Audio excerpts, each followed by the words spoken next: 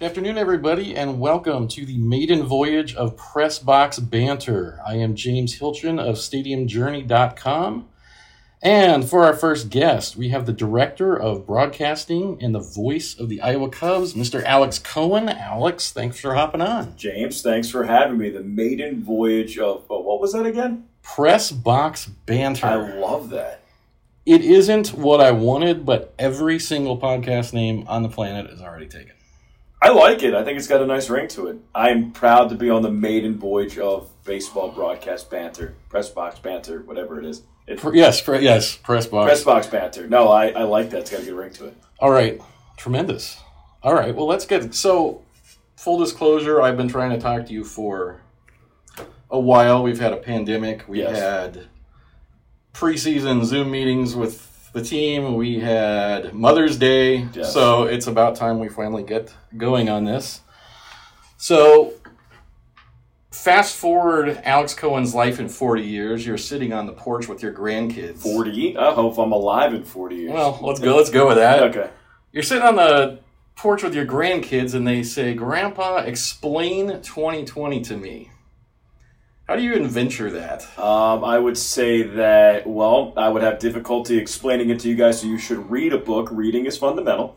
No, but I would say that, there was just, the world shut down. I mean, from March 12th, 2020 to about February 15th, 2021, it went from everything being normal and people going out to bars and going to sporting events and spring training in full swing in Arizona and Florida to basically every major metropolitan city being a ghost town, and all the city infrastructure when it came to business and commerce shutting down, people getting sick, people dying, people going out of business, people losing jobs. And in the industry that I'm hopefully working in that time, just explaining to them that, it caused all of minor league baseball to shut down. It caused 40 teams to basically fall by the wayside and go into prospect ball and American Association ball. And a lot of grandpa's friends were forced out of the business because of that. But we inevitably survived, and working for an organization like the Iowa Cubs,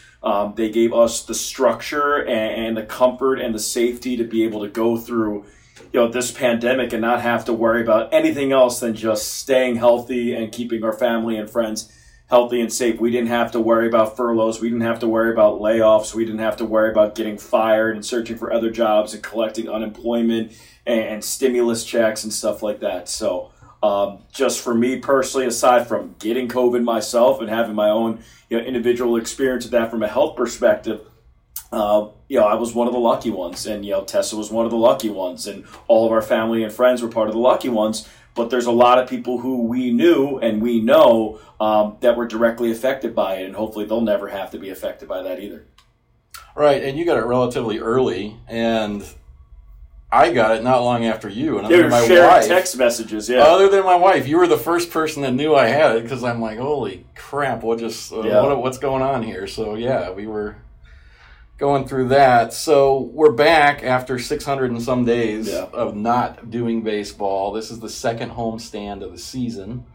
What's changed for you in 2021 as far as, have your duties changed at all as far as COVID related? Yeah, I mean, a little bit. So, before in 2019, the way that our department was set out, that I was the broadcaster. I mean, I still am.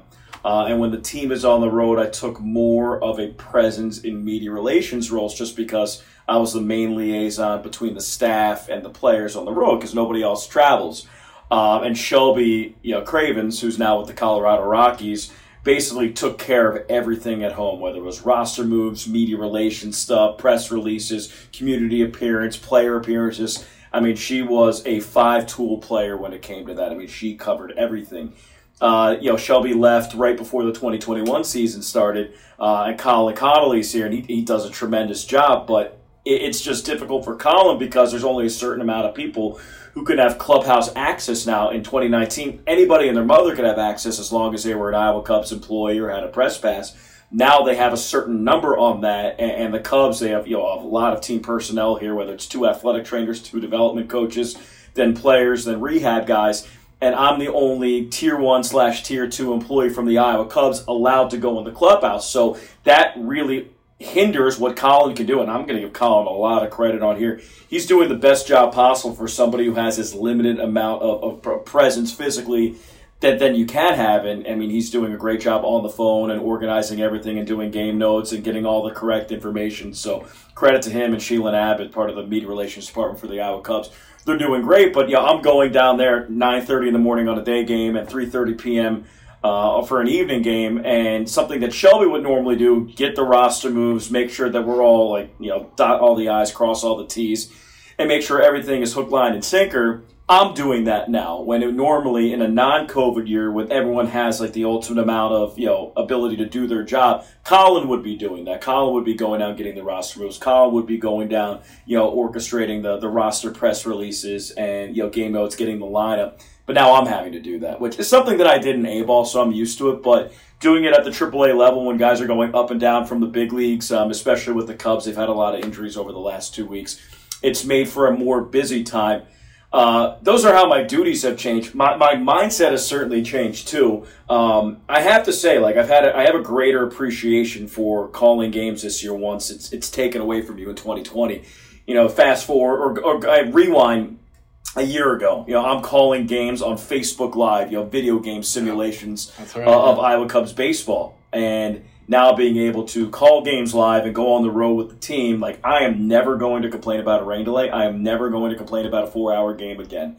And I just go back to 2019 when I was I'm tired. It's Game 7 of an 8-game road trip. Well, who cares? Now we're able to call baseball. Fans are able to go outside and watch baseball games and drink beer and cheer and watch fireworks. And, it doesn't matter if it's a 2-hour rain delay or a 4-hour game. We're finally able to do what we're supposed to be doing. You officially scoring games, me calling those games. And that was taken away from us last year. So I think that perspective, I'm not going to say it was needed because 2020 was not needed for anybody, right, but it does shed some different light.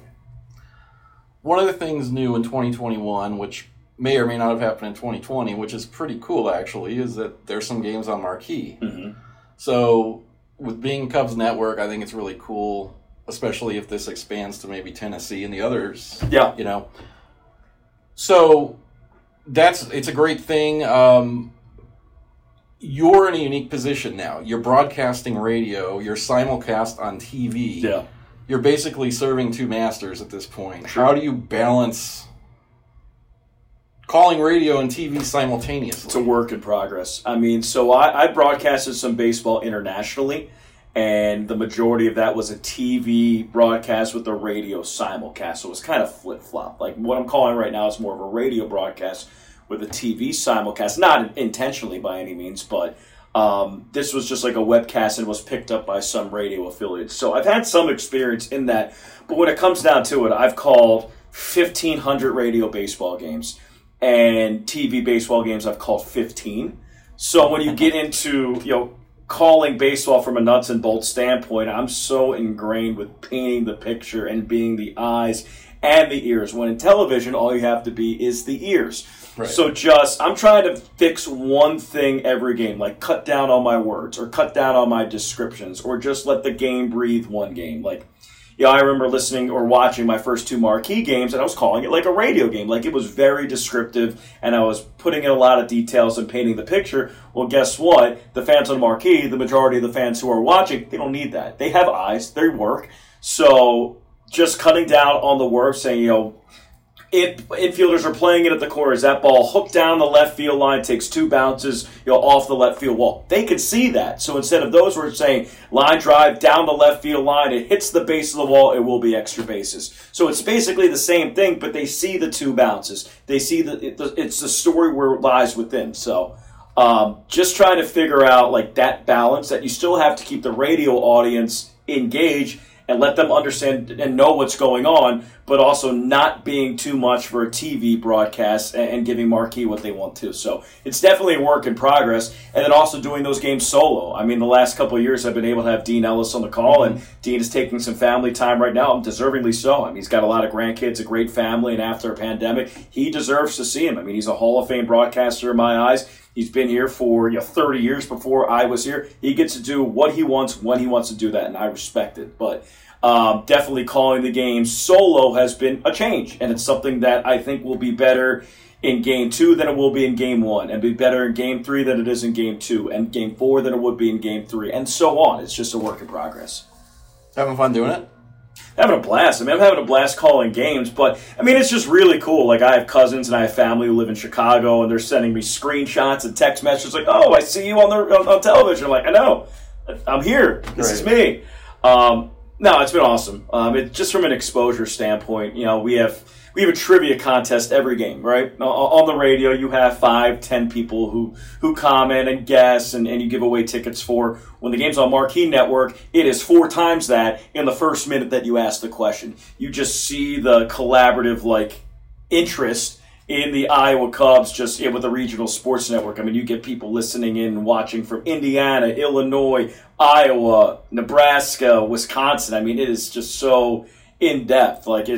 It's a blast. I love it. So your resume is pretty unique, actually. You've done not linear. No, you've done a lot of cool stuff. I saw you. I did not know you were doing this in 2019. I turned on the TV, and you're standing in the Tokyo Dome. Yep. Which made me jealous as all get out, by the way. So you've, in addition to, you've kind of worked your way up in minor league baseball. You've also done games in Taiwan, Colombia, Japan, and you did a fall in Australia. Yeah. What's the Australian League like? So the Australian Baseball League in 2014, when I was out there, was probably anywhere between the 10th to 15th most popular sport in Australia. So going out there and broadcasting my first game, I remember it's like, oh, it's a 6-4-3 double play, and that ends the inning. And I get a comment, what's a 6-4-3 double play? And then you're just, you get that oh crap moment. It's like baseball, people don't really know that much out here. I mean, they get it. They get the home runs, the runs scored. I mean, they know that it's not cricket, but they don't really know the nuances of it. So breaking down baseball in its most simplest form, I think really helped me. It helped me find that common denominator of fan, that it's not just the baseball fanatic like you are or I am. There are other people that consume the sport that just don't know that much about it. So going out there at Australia, I figured out how to break baseball down a little bit simpler, a little bit easier to those who might not understand. And I really think that helped my radio career when I broke back into minor league baseball when I came back from Australia. That being said, from a life experience, man, it was just awesome. It was absolutely awesome. Broadcasting games in Melbourne for the Melbourne Aces. The year before Ronald Acuna was there. I wish I went out in 2015. I was out there in 2014. My team was still decent. Adam Engel was my center fielder, who's now on the White Sox. Dylan Cousins, who broke in with the Phillies, was our right fielder. He nearly broke the league record for home runs. Kellen Deglin, who's in AAA for the Yankees, did break the league record for home runs. So that was pretty cool. But just an awesome experience out there. I hate the cold, so being able to experience 95-degree temperatures out there in the summer, and when it was 25 degrees out here, I definitely enjoyed missing out on that part and being there during the summer. And just traveling around, my family came out for 3 weeks, and my parents essentially had their retirement trip before their retirement. So they came out. I met them in Sydney. They came up to Melbourne for New Year's, and then they went to Cairns, and I went backpacking on the Great Ocean Road. I met some really cool people out there.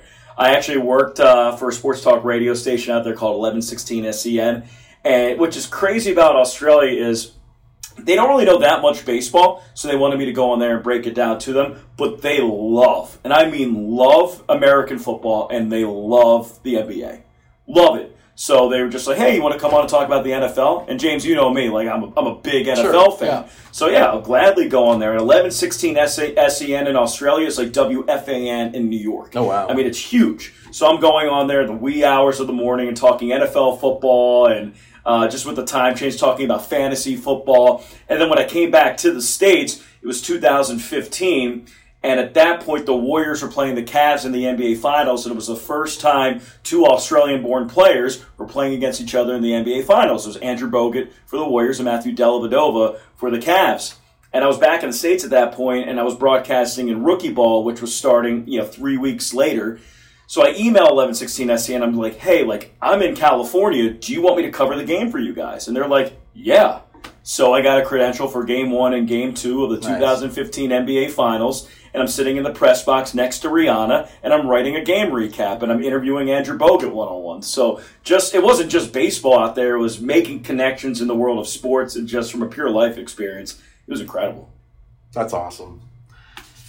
You started out with Lehigh Valley as an intern. Yeah. When is radio what you wanted to do? Did you want to do TV? Did you definitely not have any idea? Definitely when you got didn't there? want to do TV. No TV? Definitely didn't want to do TV. So I would have, but I grew up in Philadelphia listening to Harry Kalas. Okay. Me consuming baseball was like sitting outside in our backyard, or when I was at summer camp, we would have like this radio or boombox, and we would just listen to Harry Kalas. And I would watch some games, but the majority, like, I would listen. So I always thought, like, that's how baseball should be. And then in high school, my friends and I started the Sports Broadcasting Club.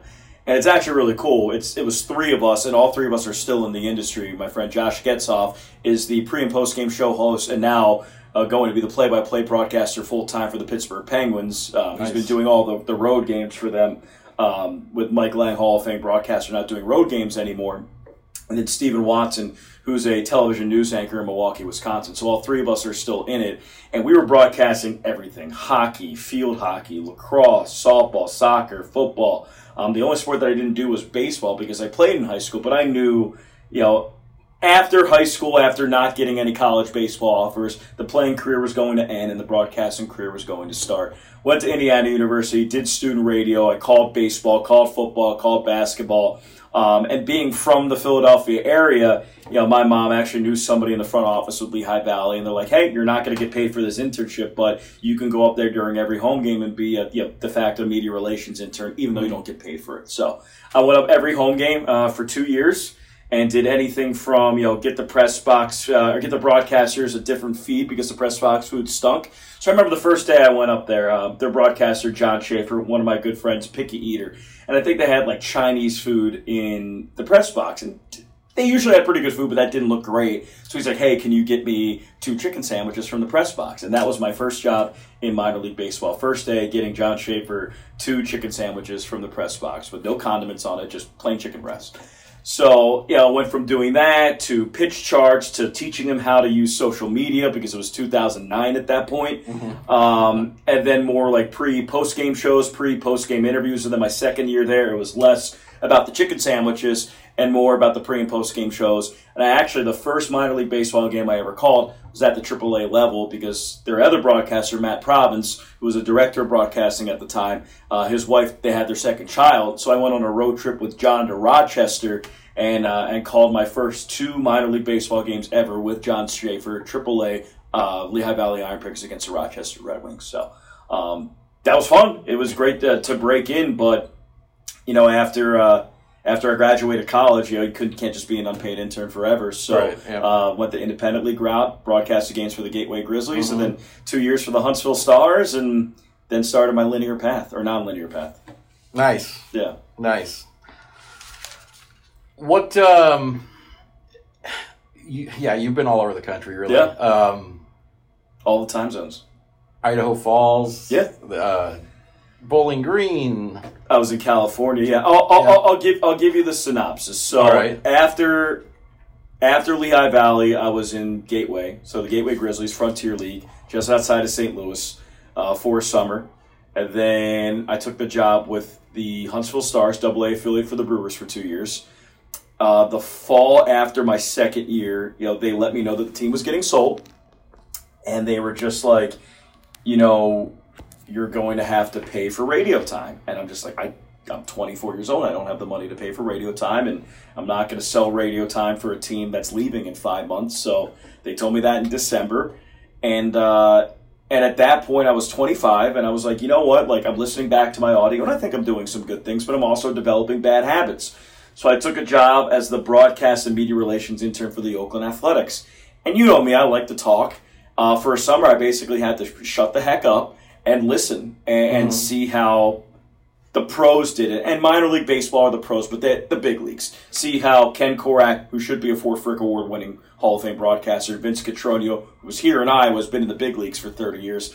Just seeing how they prepared and how they went about their business, what information they use, how they use dead air, how they use pregame, who they talk to during dinner, how the conversations with scouts, how they use them on air. Just being a sponge with that. And working every home game, and then I had like a couple home games off just because of the hour limit, doing mock broadcasts, and then sending it to them being like, listen, tell me how I suck. And they would tell me. And they would tell me what I would do good, and they would tell me what I did bad, and then I would fix it. So it was really learning from the best and like taking a step back and shutting up and having the opportunity to do that at 25 when most people are just like grinding for that single A or double A or rookie ball job. I was lucky. I mean, I don't think without that year I'd be where I am because, I was developing bad habits. Good habits and bad habits when you do 280 games solo at age 23 or 24 with nobody but your parents giving you a critique. So, yeah, I learned a lot. And then when I was in California, obviously, like I met my girlfriend Tessa and we're still together and she moved here. And, without that year, my life changes drastically. Like I wouldn't take that year back for anything. If I would do it all over again, I would be there. I mean, not even a question. But when I was out in California, I was talking to my buddy Craig Durham, who I knew in the Southern League. I was a broadcaster for Huntsville. He was a broadcaster for Mobile. Instead of him doing something like I did, he went out to Australia. He broadcasted games for the Melbourne Aces when I went out to California and worked for the Athletics. So he was out there. He called the ABL. He met a girl out there. They were having a great time. He was working for the ABL league office. He calls me in August of 2014. And it's just like, hey, and I would catch up from him every now and then. He's like, I'm having the best time ever. The ABL was great, but I'm going back. Like, I met this girl here. She wants to go back to Canada. I want to go back to Canada. Like, do you have any interest in taking my place in Melbourne? And it took me about 3 seconds to say, how do I do it? How do I do it? And he's like, just stand by. 2 days later, I had a phone call with them. 3 days later, I was applying for my visa. 2 weeks later, I got it. And 2 weeks later, I was on a plane. So I drove back, from California to where I was from in Philadelphia. My car broke down in Clyde, Texas, in a Whataburger parking lot. I had to sleep in the back of my trunk. This was 3 days before my flight to Australia, by the way. So I had to leave my car in Clyde, Texas. I packed all my stuff up in a rental car, drove back home, flew out the next day, and then I was out in Australia. So that's how it kind of materialized through a friend. And going out there to Australia and taking what I learned in Oakland and really just taking it game by game in Australia and working on one thing each game just really helped me. And I just felt like I was getting more crisp and more sound and more comfortable with every game that I was able to do out there, all 27 of them. The only difficult part of being out in Australia is applying for jobs back in the States just because of the time difference. So, I'm applying for jobs. I'm telling you I'm getting back in February, March, and, most jobs for minor league baseball broadcasters start around then. So I was contacting rookie league teams that start in June, have a little bit more of a buffer when it comes to being out there and getting back and getting my life in order. And I was able to get a job with the Idaho Falls Chuckers, rookie league affiliate of the Kansas City Royals. Never been to that part of the country in my life. I mean, the only parks I've been to that point were baseball parks, not Yellowstone. But being able to drive from, flying back from Australia and driving from Pennsylvania to Idaho was just, it was picturesque. It was really cool. Driving through Wyoming for the first time, staying in Utah, doing the drive from Salt Lake City through Ogden, up through Pocatello to Idaho Falls. Yeah. It was just so neat. And the people up there were incredible. Now, I hold a soft spot in my heart for Idaho Falls just because they were one of the 40 teams that were cut off through minor league baseball's, contraction. And I mean, if I had a direct line to Rob Manfred, I would say, man, just keep cities like that. I mean, July 4th in Idaho Falls, the stadium seats 5,500. There's 5,501 people there. It is completely packed. Just an incredible atmosphere. And then everybody from the stadium walks downtown after the game and watches the fireworks show. It's like everything you would think the Sandlot is.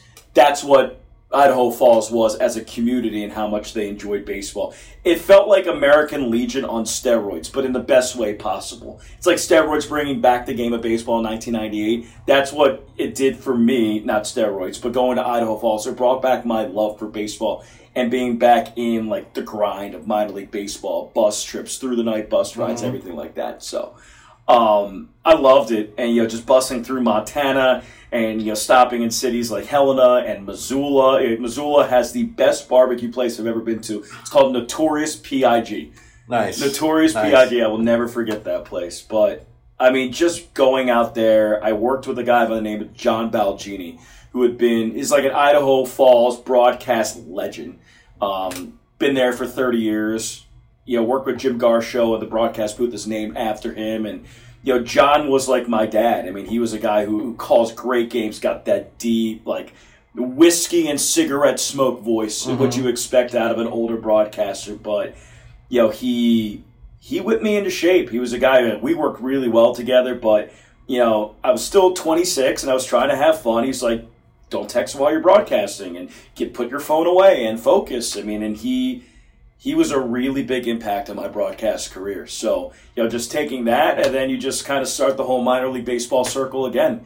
1 year in Idaho, we went to the Pioneer League Championship, and we lost on my birthday in Missoula, September 15th. It was 34 degrees. It was freezing. We had a power outage during the final game in the 8th inning, and there was a certain farm director for a team who was drinking a whiskey hot chocolate in my booth. Like, it was awesome. But after that, it's just kind of like, all right, well, it's time to move back up. So I got a job with the Bowling Green Hot Rods for 2 years, and then parlayed that into a job here. So my time in Australia, my time in Oakland just kind of shifted everything and put things into perspective for me. And without those experiences, I'm not here right now. Yeah.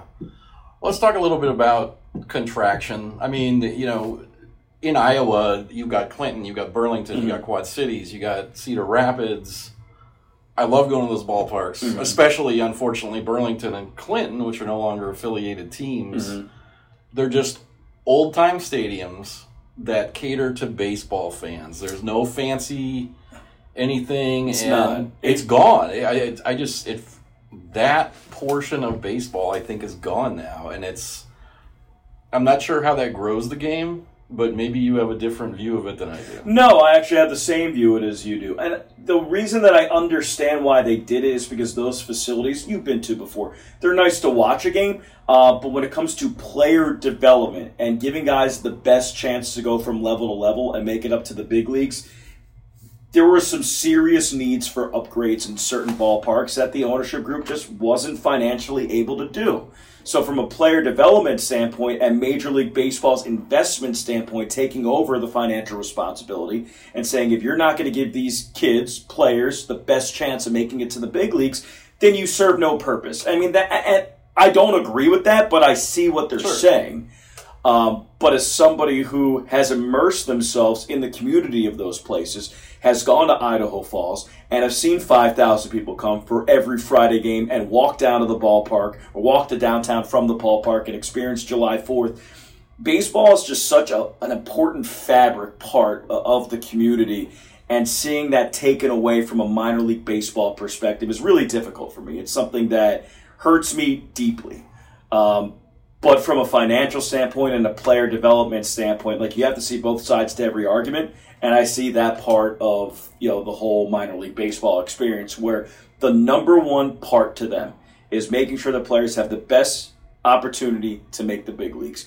And it's difficult to do that at Clinton because, the Seattle Mariners were the Clinton Lumber Kings single A, or Clinton Lumber Kings were the Mariners single A affiliate. Well, they wouldn't send their top prospects to Clinton because, it's not the best facilities. They weren't putting a lot of money into it. They were completely bypassing that level, in which they're then putting pitchers in the California League and they're getting rocked. So it really does have an impact when it comes to player development, which I understand why Rob Manfred and company would want to have better facilities for those players. And if the owners or the ownership is not able to pay for those, then you have to think of other options. So I get it. I understand. I'm not happy about it. Yeah. And I've been to Burlington. I love it. I think Burlington is what single A baseball is supposed to be like. Yep. You go there, you have the woods and the trees in the background and the highway down the left field line and the bleacher seats, decent press box, really close to the field. It just feels like, as I said, an American Legion team on steroids, which is fun. And like American Legion baseball is pure, and the fans are pure, and the love for the game is pure. And I thought that's what Burlington was. I have an interesting take on Clinton. I just didn't have a great experience there. We had awful weather. I've only been there once. But yeah, I know Ted over there, and they did a great job. I knew some of the broadcasters, and they were great people. So, but Burlington specifically, I loved going there. I loved everything from the team hotel to walking from the team hotel to the ballpark to a Friday night game there to just the layout of the stadium. I mean, it's a shame that they're not an affiliated team anymore, because that's a town that loves their baseball, and that's a stadium that definitely plays to having fun, good environment for baseball there. Yeah, it would be interesting to see if Major League Baseball had invested in fixing some of that. Maybe that helps the fandom that's not so pleased with things like blackouts and Correct. So forth. But if you know those who are in the upper levels of Major League Baseball, they have no interest in giving away money. They have interest in making money. Sure. And the margin to do that at the single-A level, I mean, even the best single-A teams, even the best triple-A teams, I mean, when it comes to making money over the course of the season, there's not many of them that have a positive financial impact. I mean, the Iowa Cubs are, I mean, I haven't looked at the books, but they're one of the few. Right, yeah. And that comes from years and years of being as part of a community, having a great ownership group, and just having, continuity with the city. And not every minor league baseball team has that. Does baseball have a fan problem?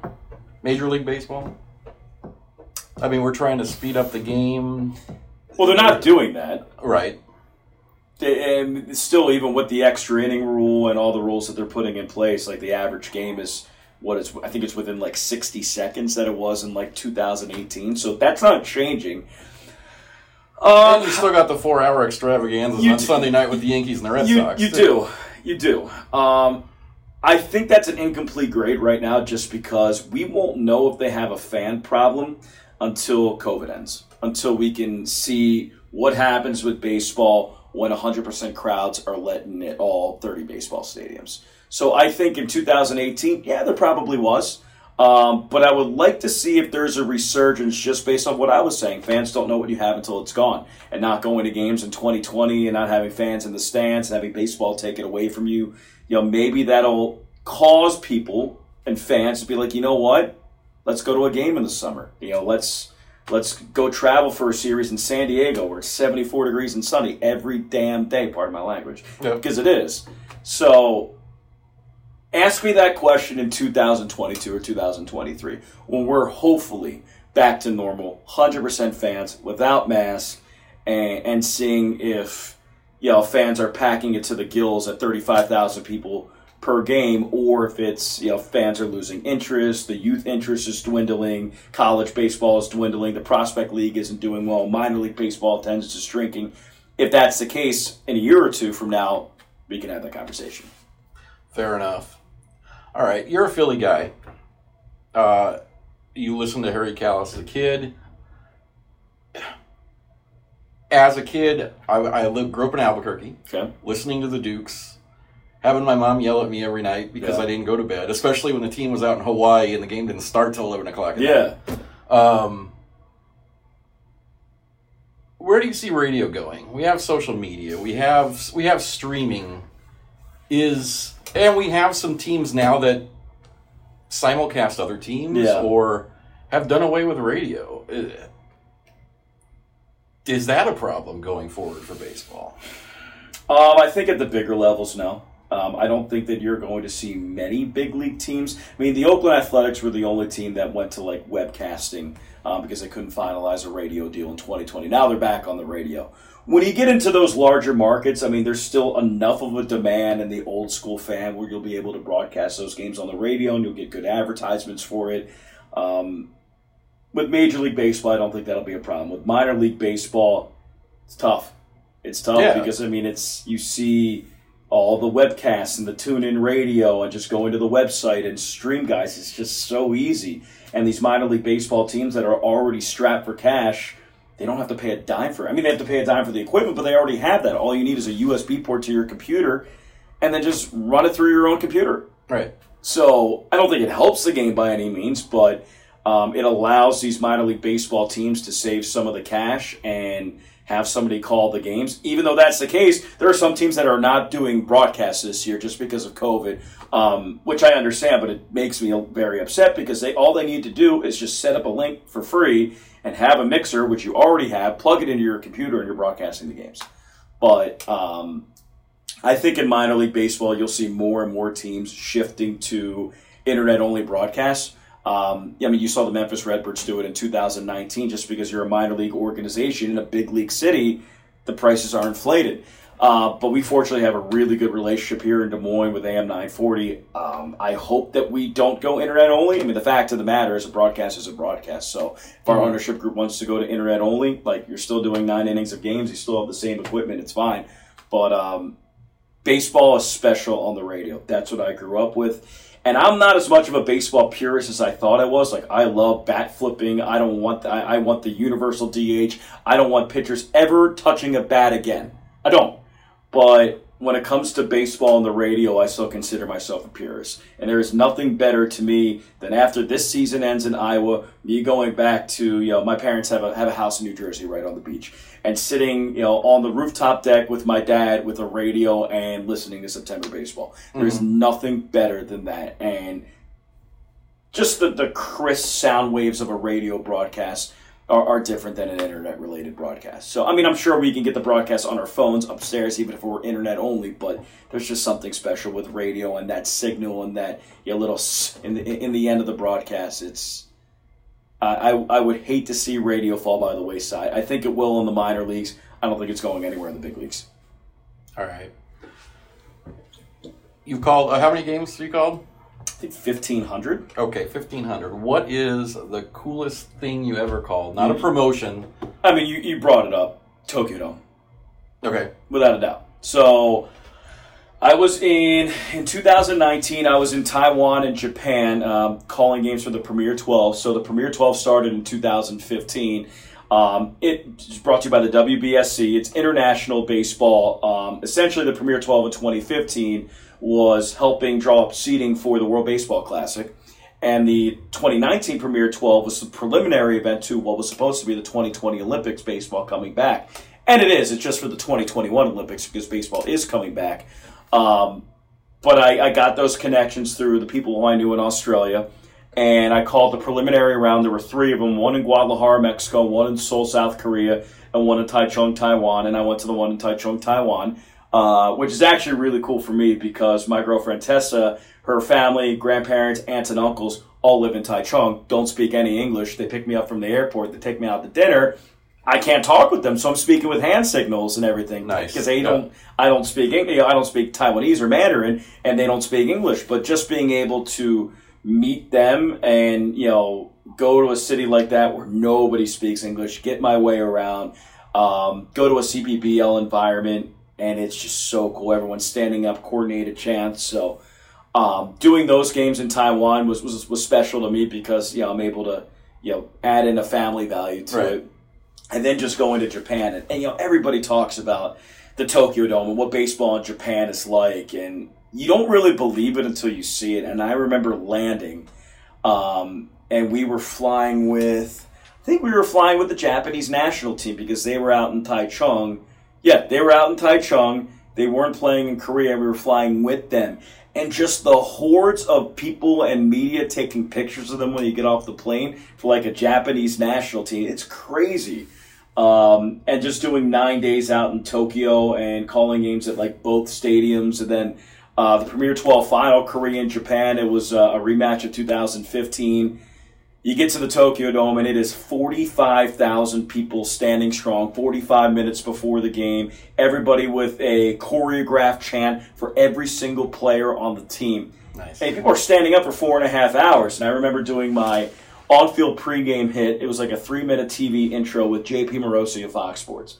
And I get down there, and it's 45 minutes before the game. And I look up. They're counting down like 10, 9. And I look up, and everybody's standing up. And since the Tokyo Dome is just like a straight incline, they're looking down at you. It's like 45,000 people staring at you. And I look at JP, and I'm like, I'm going to pass out. And he's like, count to 3, you'll be okay. And I counted to 3. I did the pregame hit. And afterwards, I kind of just dropped the mic and just did a 360 view of the entire atmosphere. And it was, the hair sticking up in my arms thinking about it. It was incredible. And just calling that game, Japan winning and seeing the celebration on the field and going down. I mean, and when they celebrate, they're chanting for 2.5 hours after the game. They don't drink. They're not rude. They're just chanting. They're happy. They're hugging. I mean, it was so awesome. It really was. I mean, I will never, ever forget those 9 days, but, the championship game in particular was really special. You kind of mentioned it, but the difference between... I mean, it's kind of cool now because I can watch Japanese baseball every night on one of the DirecTV channels. And this... Seats aren't full there yet because of the... Well, they were, and then now they're having another outbreak, right? Which should be interesting for the Olympics. But when they are full, I mean, it is just packed to the gills. Everyone wearing, like, color-coordinated type of stuff, whether they're on home or on the road. Like, when the team is on the road, they wear their road uniform, like, jersey colors. And when they're at home, they wear their home uniform jersey colors. And when they're on the road, they have different chants for different players than when they do when they're at home. And one player has this... long song, and the next player has a song, and every single person knows it. It's just, it's so different. And I mean, there's no drinking. I mean, they have beers there. Sure. I mean, they'll drink a beer like they drink a water to hydrate. But you go to a baseball game in the United States, you go to Wrigley Field, you sit in the bleachers. It's incredible. But people like to party, and they like to have a fun time. I mean, you go to a Cardinals game at Busch Stadium, and you go out and drink at Ballpark Village for 3 hours. And then you go in, you're loud, you're obnoxious, you're inebriated, and it's a great atmosphere. It is not like that at all in Japan. People get into the ballpark 2.5 hours, and they have one goal in mind. Screaming their face off in a loud, respectful way, singing their songs, I guess it's 3 goals in mind, and making sure that their team wins. Yeah, I saw a video, which I thought was really cool. One of the differences between Japanese baseball and American baseball, just from a pageantry standpoint, Matt Carasetti, who used to play for the Iowa Cubs and was a pitcher, cracked a home run, comes around third, touches home plate, a little girl gives him a teddy bear and I think some flowers or something. And I'm like, we need something like that here. That'd be awesome. But or have like a home run derby to end extra innings or something like that. So it's great. I definitely want to get out there and see some games once you could travel overseas. I mean, I think that traveling in general is great, and Australia is awesome. If you want to see baseball in its most pure, unadulterated, fanatic form, you need to go to the Tokyo Dome. Absolutely. Yeah. Agreed. Yeah. Let's look at... so, you said the coolest thing you ever called on the field was Tokyo Dome. What is... And I think I know what you're going to say here, but let's go with it anyway. What is the coolest on-field promotion you've ever seen? I think here, just the naturalization ceremony. I knew that's where you're going to go with that. I mean, and that's totally great. I agree. It's special. I mean, and every year you're like, it's just going to be another year. And then you see just the joy of the faces of the people that, they come to this country and all they want to do is be a citizen, and to be able to do it here on July 4th or July 6th this year. And have the judge involved and Mr. Gartner involved and all their families here in the ballpark. It's usually a beautiful day. I mean, it is what America feels like to me, or what it should be. Right. It's just, people who, they want to come here, they're allowed here, they're embraced, they're welcome, they're so happy. It's July 4th, everyone's wearing, red, white, and blue, and you could smell the hot dogs, you could see the peanuts. I mean, it really is. I mean, it's so special, and there's, you're not spending a lot of money to do it. It's just exactly what, Mr. Gartner had in mind for, putting forth this ceremony every single year at Principal Park, and every year it does not disappoint. It's awesome. I love it. And 2019 when we did it, it's cool because everybody gets to hang out in the press box or out right outside. And I remember talking to the guy, I think it was from Ghana maybe, but he was a basketball player. It's like ridiculously tall. I'm 6'4", and he towered over me. And you were the point guard, he was the stretch forward. Yeah, right? And he was a kid just throwing out the first pitch, and he's like, I'm really nervous. I've never done this before. And I'm like, look, just wing it. It'll be great. And he did. He threw it right over the middle. Looked up here. It was awesome. It's just so much. Such a great thing. It's great. It really gives you perspective. Yeah. That people are just so happy to, one, be here, but two, be initiated into the fabric of our country, and they're so proud, and their families are so proud. And as divisive as our country is, whatever side that you're on, just seeing that is really pure and special. It's definitely one of the cool things. So, growing up, a Philly guy, you were a Philly fan? Yes. Who was your player growing up? It's a really good question. I was actually asked this the other day. So I was born in 1988. My first baseball game, or one of my first baseball games I went to, was during the 1993 World Series run. It's one of my first memories. We were sitting at Veterans Stadium, first level, right behind the concourse. Like, the concourse here, seats are here. And Mickey Morandini hit a foul ball that bounced on the concourse over my head and 2 rows back.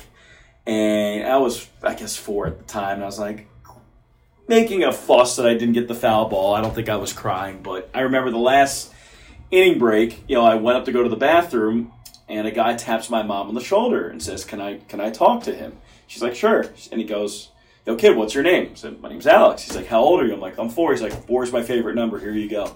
Tosses me the ball. And cool. Later that game, I went down and got it autographed by Mickey Morandini, and I still have that ball. Nice. So that was like my first memory. So Mickey Morandini, one of the best names in baseball. Yep. Now Hoosier, I'm a Hoosier too. I went to IU. He was an IU guy. Like, he's like the first baseball player that I idolized because I had his foul ball and he played for the Phillies. But yeah, that era. I mean, Lenny Dykstra, John Kruk, Darren Dalton. Yeah, those were my guys. But I was 4 or 5 years old. Then my Phillies, when I was like 8 to 10, when I was really getting into baseball, I mean, they stunk. So I was rooting for Ken Griffey Jr. Like, he was my guy. Mm-hmm. Like, I would wear the backwards hat, and like my grandparents had like this square fence in their backyard, and I would always try to bring wiffle balls back, over the fence on the backyard, and bring like my hand all the way down to the bottom of the fence, like he does in Little Big League. Like, Ken Griffey Jr. was my guy. Like, he was my guy. Cal Ripken Jr. was my guy with the weird stance from the right side. I'd always used to impersonate like Jeff Bagwell or Gary Sheffield, just with cool stances. And then Barry Bonds. I mean, they were just so much fun to watch. I remember the 1996 All-Star Game. It was in Philadelphia. It was at Veterans Stadium. And I was going to day camp at the time. And my grandpa showed up at like 2:30 p.m. And I thought somebody died. I'm like, why are you here? Like, usually when somebody shows up, like a parent, like something bad happened, he's like, you're coming with me. And we went to the home run derby. And then he kept me at his house. We went to the All-Star game that day. Like, Hideo Nomo pitched. I would try to impersonate him. The home run derby, like Big Mac was in it. Bonds was in it. Those were, my guys growing up with them, just because, the Phillies sucked. Like, I like Scott Rowland, Todd Zeal, Mike Lieberthal. But they were just really bad back then. And then when I was in high school, like, they started getting good. I mean, I always watched every game and listened to every game, but the Rollins, Utley, Howard, Cole Hamels, 2007 when they came back from 7.5 games, 17 games left, 7.5 games down, and they won the division. They beat the Mets, and then in 2008 I went to Game 3 of the World Series. So that was just like my fanatic era. So those are my Phillies guys. You're an Eagles guy too? I'm a bigger Eagle fan than I am a Philly fan. Okay. And I've always been a bigger... I mean, the Phillies were like... Obviously, it's really tough to say now. So growing up in Philadelphia, I was always a diehard Phillies fan and a diehard Eagles fan. A pretty big Sixers fan and a fair weather Flyers fan. Okay. I guess I would say that during the fall, I was a bigger Eagle fan. During the summer, I was a bigger Philly fan. But if you put a gun to my head and said that you could only pick one team to win a championship the rest of your life from Philadelphia, who would it be? Definitely the Eagles. Definitely the Eagles. I was in Minneapolis when they won the Super Bowl against the Pats. I was at the game. One of the best nights of my life. Okay, so let's go this route then. The Eagles are your team. Football seems to be your one sport. Baseball might be 1A. Yeah. Did you ever have a desire to call football instead of baseball?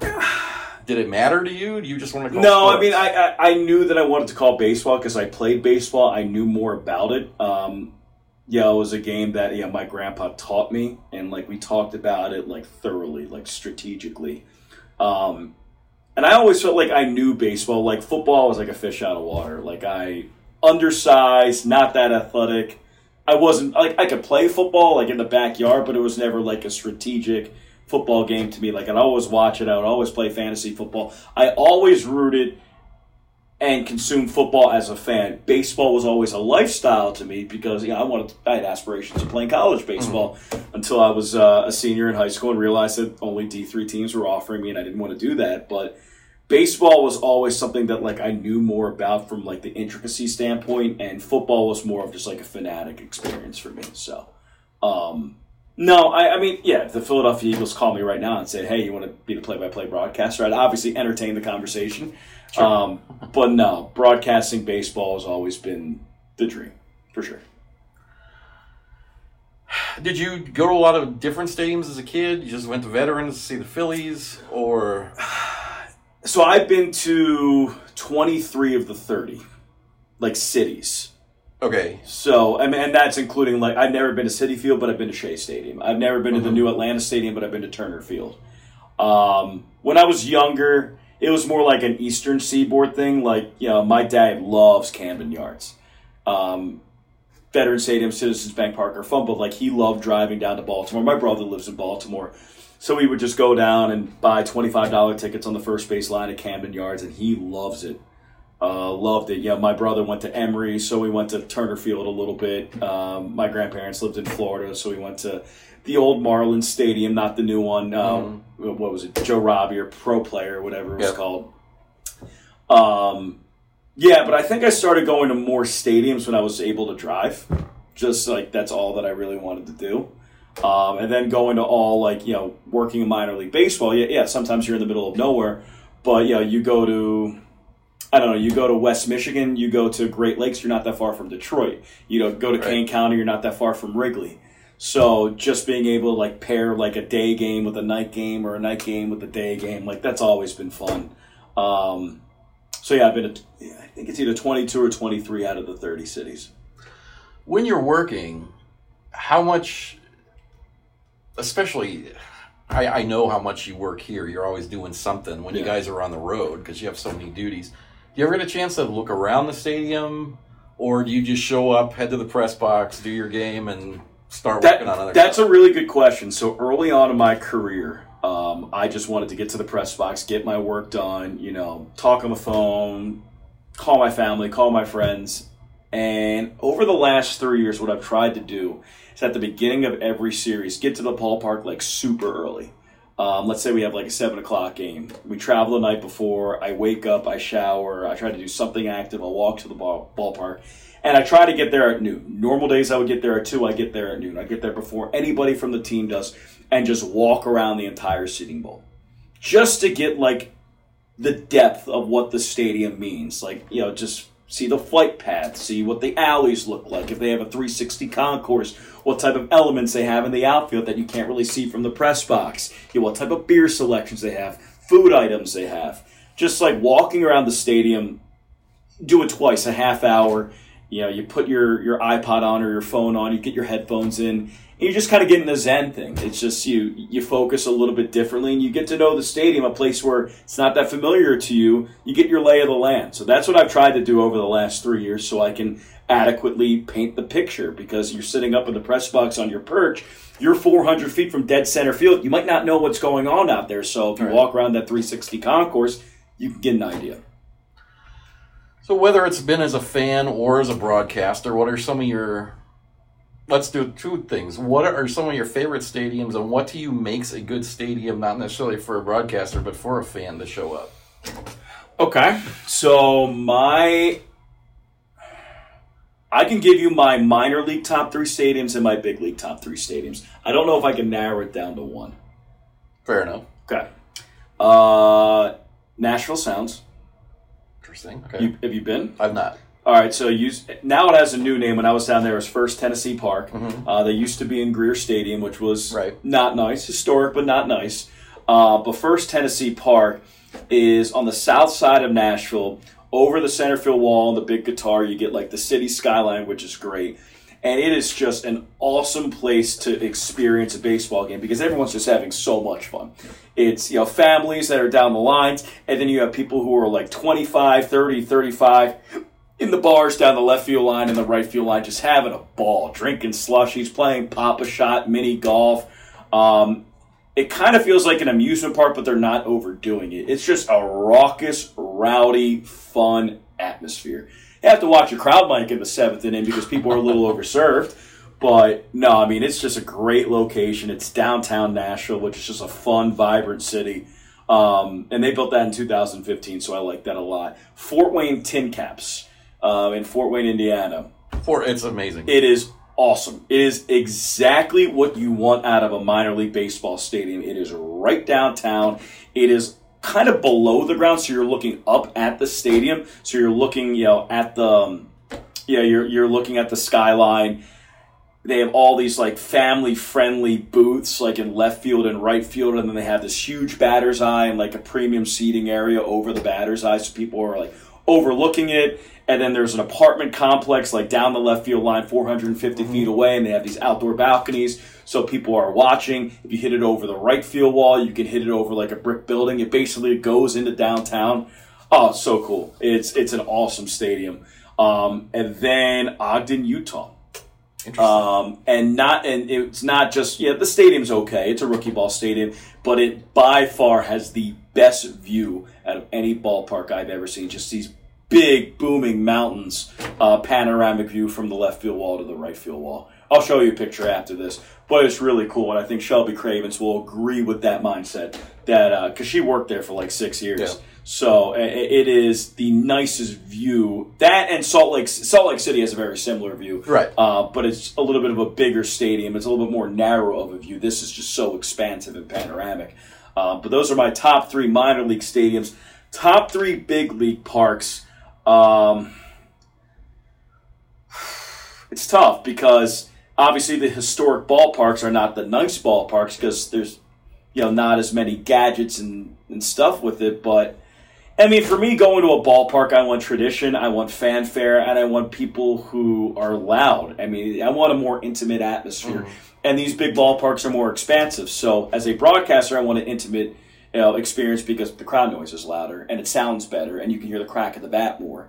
But also, I just think that the emotion of the game in baseball is more intimate. So, Wrigley Field, Fenway Park, Yankee Stadium, Dodger Stadium are my 4 favorites. Of the new ballparks, AT&T Park or Oracle Stadium, San Francisco Giants. Just, McCovey Cove's really cool. It's right in downtown Soma, south of Market Street in San Francisco. You could walk to a bunch of places. You could feel the history there with Willie Mays and Barry Bonds, and obviously they won their World Series in 2010, 2012, and 2014. You can feel that there once you go into that ballpark.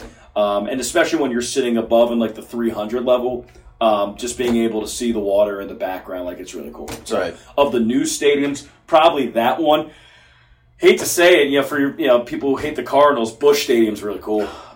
So when I was driving cross country, I was driving from Bowling Green, Kentucky to California, and I left on a Friday, and I was driving. I was about like 90 miles away from St. Louis when I got in the car Saturday morning. I'm like, you know what? I'm just going to look at the Cardinals schedule and see if they have a game.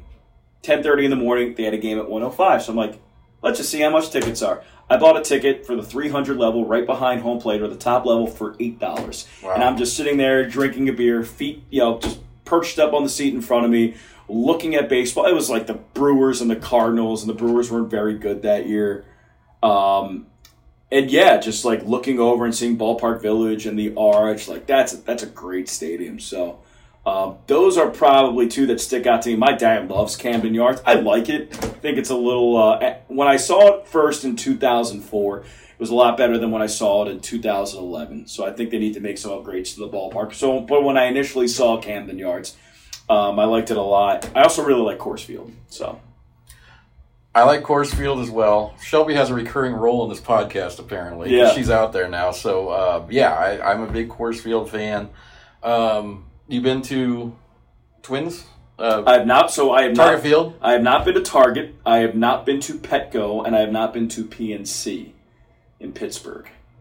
Okay, yeah, those are my 3. So those are my 3 that I have not been to. And it's kind of, you know what, as somebody who's been to 23 of the 30, and I'm 3.5 hours away from Target, and I've been here for 3.5 years, and I haven't been to it, I'm a little disappointed in myself with that. I don't know anybody that I know that likes baseball that either hasn't been or doesn't want to go to Pittsburgh. Because just the vision you see on TV is incredible. It's incredible. Target Field, I'm a huge fan of. Okay. It's nothing overwhelming. It's kind of simple, but it's really... See, but I told you this. Like, I like simple. Like, I don't like these expansive, like, huge, stadiums that could easily just be like outdoor convention centers. Right.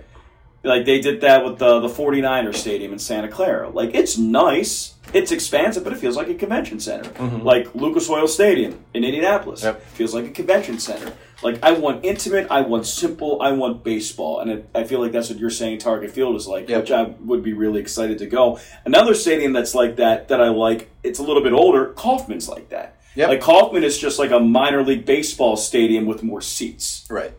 And I like that. Like, I like that you're right on top of the action. Mm-hmm. I like that it's like a narrow base. I like the fountain in center field. It reminds me of minor league stuff. So I like Kauffman a lot. Yep. Minor league, you never got to go to Albuquerque, right? Never got to go to Albuquerque. Never got to go to the old or the new Las Vegas. I guess I'm glad I never got to go to the old one. I'm sad I didn't get to go to the new one. Never been to El Paso, and I've been to Salt Lake as a fan. Okay. Albuquerque kind of has a Salt Lake view. The mountains are farther away, but okay. It's one of my favorites, so unquestionably. I heard. Yeah. Another one that I'm going to go to in July, the one in Charlotte, looks pretty amazing. Looks incredible. So I love downtown ballparks. Like, I love having the city skyline in the background, like what PNC has, and like Fort Wayne has, and I would be excited to see that. They have a really cool media relations director. His name is Tommy Viola. I used to work with him. Good guy. Fort Wayne? No, Charlotte. Oh, Charlotte. Okay, yeah. Excellent. Going to Durham while I'm down there too. So nice. Get your Crash Davis shirt. Absolutely. Yeah. See the bull. I'm very psyched about that. Okay, let's turn the tables. Sure. I've been to some not so great parks. Okay. Stadium Journey. We're all over the place. Where have you been? And you're just like, what is this? Easy. This is and easy. I don't want to crap on people. I'll take because they're no longer in affiliated baseball. Mobile's tough. Hank Aaron Stadium, and it should be great, but every time we went down there, the field didn't drain well. We were just rained out all the time. It was just an old stadium. Everything felt damp. And we just never had a good experience there. Good people. And when the weather was nice, which was on a very rare occasion, they actually brought some fans, but it just was never nice. And the field didn't drain, so when there was any sort of rain shower, you were banged. You were rained out. So that's one that sticks out to me. So my years in Huntsville was at Joe Davis Stadium. The Joe has a special place in my heart, but I think if you ask any Southern League broadcaster what their least favorite stadium was, they would say the Joe. So it's not like it had like a down view. It's, an older stadium, 1980s, completely run down, good field surface, but that was really about it. And then in the Midwest League, I just didn't have a great experience in Clinton. I don't think it's that bad. Like, when I got in the Midwest League, people were like, you're not going to like Clinton. Why am I not going to like Clinton? It's not a nice stadium. I didn't really get that vibe. But just like the visiting press box isn't great. We never had good weather there. I was there twice. Mm-hmm. It always rained. It was always muggy. There weren't any people there. But then it would be like after I left Clinton, I would see pictures from Clinton. It's like 76 degrees and beautiful. And there's a bunch of people there. Yeah. It just, the stars did not align for me to like Clinton. I loved Burlington. I loved Davenport. Although it felt like a little bit of an amusement park in like left field and right field in Davenport. Yeah. I loved Cedar Rapids. I just never had that experience in Clinton. But people had better experiences in Clinton than I have. And then the Beloit Old Stadium, just because you had to share a press box with everyone else that was in there. Like, you didn't have like a radio booth. It was just like one long press box. So when they're having a discussion, you can hear it in your crowd mic. Right. And then just like the metal bleachers, so cold. When we went there twice, we went there once in April, once in May, and I think like the average temperature was 37 degrees. at first pitch, which means it was like 25 degrees by the end of the day. And by the eighth inning, I couldn't feel my face. So I'm sure I would have liked it better if I was there during the summer. But during the winter, man, it was freezing. I'm really happy Beloit's getting a new stadium. Yeah. We tried to go there once. We got box seats, and they're... Did you see the box seats when you were there? Yeah. They look like booster seats the kids would have. Correct. It was... I don't know how that all went down. The people thought it was a good idea, but the people were cool. They're fine, and that's the thing. Like, you know, these stadiums have redeeming qualities. It just really depends on your experience there, whether it's a rainout or a crappy game or bad weather or cold weather or, you know, bad parking or something. I think that each stadium has a redeeming quality, but just, you know, when I went to Mobile, it was never good weather. Ever. I mean, for 2 years, we played them 15 times. I'm pretty sure that we were at least delayed in 12 of those 15 games. Wow. So it's all based on circumstance. Right. So the other one that comes to my mind, and I'm like you, I can find good in any baseball stadium because there's baseball being played, but in 2006, 2007, I spent a summer in Boise. And... Boise Hawks? Boise Hawks. And it was great for me. I'm a Cubs fan. It was a Cubs affiliate. I got to see Josh Donaldson fresh out of college. Yeah. Out of Auburn when he was a catcher. Not a great catcher. No. Which is why now he's a Gold Glove third baseman. But every single night, that guy was the best player on the field. Even if he wasn't a great catcher, you could just tell how he carried himself. Yeah, you knew that he was going to be a big leaguer. Right. Yeah. About 5-6 games left in the season, Josh Vitter showed up as the top draft pick. Yeah. And that didn't pan out, unfortunately. But that park was just... people think Boise's up in the mountains and all, which it is, but summer is so damn hot. Yeah. And they had the right field, they have these metal bleachers with no trees or no nothing. So you have to bring like 6 inches of padding or you're going to burn your legs off when you sit in the bleachers. And it was awful. I mean, I feel bad that they're not affiliated anymore either, but they've been pushing for a new stadium forever in Boise, and people are resistant to it. So. It's a great city. Yeah, absolutely. It's a great city for baseball. I got one more stadium that I remember. Great Falls Voyagers, Rookie League affiliate for the White Sox in Great Falls, Montana. The reason is, and I'll show you a picture after this. I might have to show it to you tomorrow. I got to find it. Their visiting press box is tiny. I could barely fit in there. So and then you have to basically, there was this wood shed that served as like their window, and you would have to like lift it up, and the wood shed had all these inscriptions. It was like Shawshank Redemption in there. Nice. Awesome. It was like Tom was here. That's great. Yeah. That's awesome. All right. Well, we're about to wrap this thing up. Cool. We've been chatting for a bit. One thing I wanted to ask you before, but I forgot, so we'll throw it now. Throw it in here. The life of a minor league broadcaster. What is the hardest part of the job that nobody knows that you do?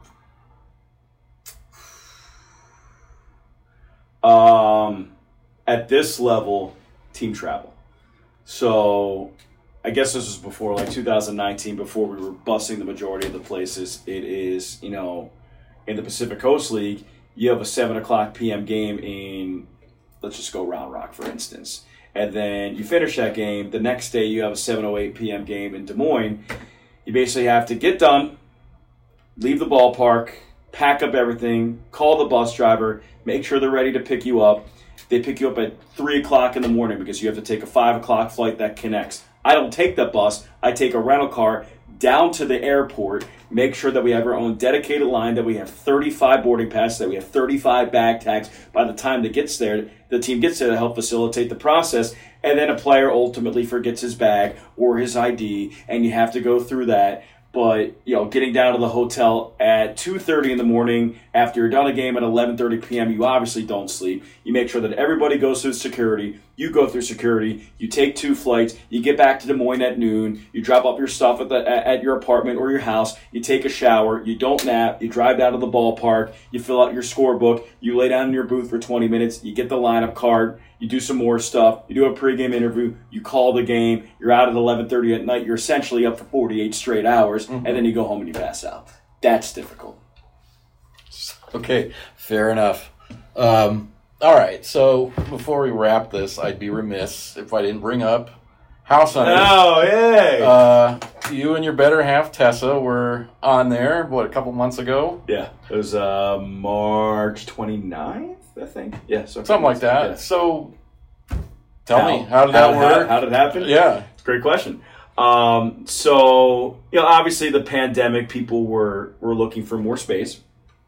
And, Tessa got here on March 15th of 2020. We ended up fostering a dog, which very shortly after turned into adopting a dog. The moment he licked my face and, gave me a hug, I was like, we got to keep him, obviously. Yeah. So we went from a 1-bedroom apartment to a 2-bedroom apartment to, wanting to buy a house. Obviously in this area, Tessa's from San Francisco, or from California originally, but lives in San Francisco. I'm from Philadelphia. Housing prices out here are a lot cheaper than those areas. So obviously the money goes a little bit farther out here. Mm-hmm. And, Tessa woke up at 7 o'clock in the morning one Saturday morning and said, hey, I'm going to apply for us to be on HGTV. And I said, my famous last words, go for it. I don't care. Nothing's going to happen. Well, 2 weeks later we interview. 2 months later we're filming. And 6 months later I'm getting destroyed on social media. That's how it happened. I saw the social media backlash. I don't really understand it.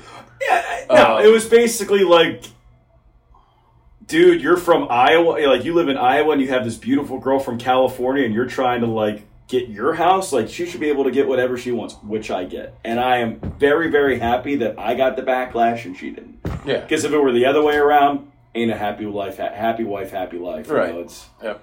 But, I get it. She's much better looking than I am. I'm well aware. I have eyes. I can see. So, yeah, this beautiful woman moving from California and, moving to Iowa for this bozo, and I get it. It was all in fun. We had a good time with it, but yeah, it just kind of took a life of its own. And there's people who live and die by watching new episodes of House Hunters and then tweeting about it. There is a cult when it comes to that. And wow.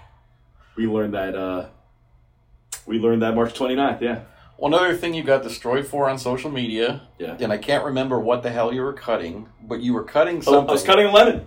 Okay, and what exactly did you do wrong? Because I remember watching it, but I was on the phone at the time, and I still don't understand. I just butchered it. I some people stabbed the knife or then cut. I was just trying to straight cut. I didn't have the right knife. Well, first of all, it wasn't my knife because we were already in the process of packing up our house because we knew that we were going to move. We wanted to get a head start on it, and it wasn't my knife. And we were making a drink, and apparently I just had the wrong technique of cutting a lemon. Looked like I was going to cut my finger off. Newsflash, I didn't. Fingers are still intact. Yeah, you got all 10, so yeah, that's great. All right, cool. Yeah. I did not know that was a thing. Yeah, we have a GIF of it and everything. We'll have Justin Walters send you the GIF of me butchering a lemon cutting. All right. So. Well, I'm self-conscious about that stuff now, and so I know. What we're going to try to do during our Marquee Sports Network broadcast at the end of the year, I'm gonna have a date with my nemesis. We're gonna bring a knife, we're gonna bring a lemon, and I'm gonna cut it on Regional Sports Network television, which could be a great workers' comp lawsuit. But excellent. Yeah. I absolutely cannot wait for that. Yeah. All right. Well, look, Alex, we'll wrap it. Thanks for hopping on. That was fun. This was great. Yeah. Maybe do a round 2 next year or something. You know where I sit. I do know where you sit. All right, everybody. So for Alex, this is James, and thanks for listening.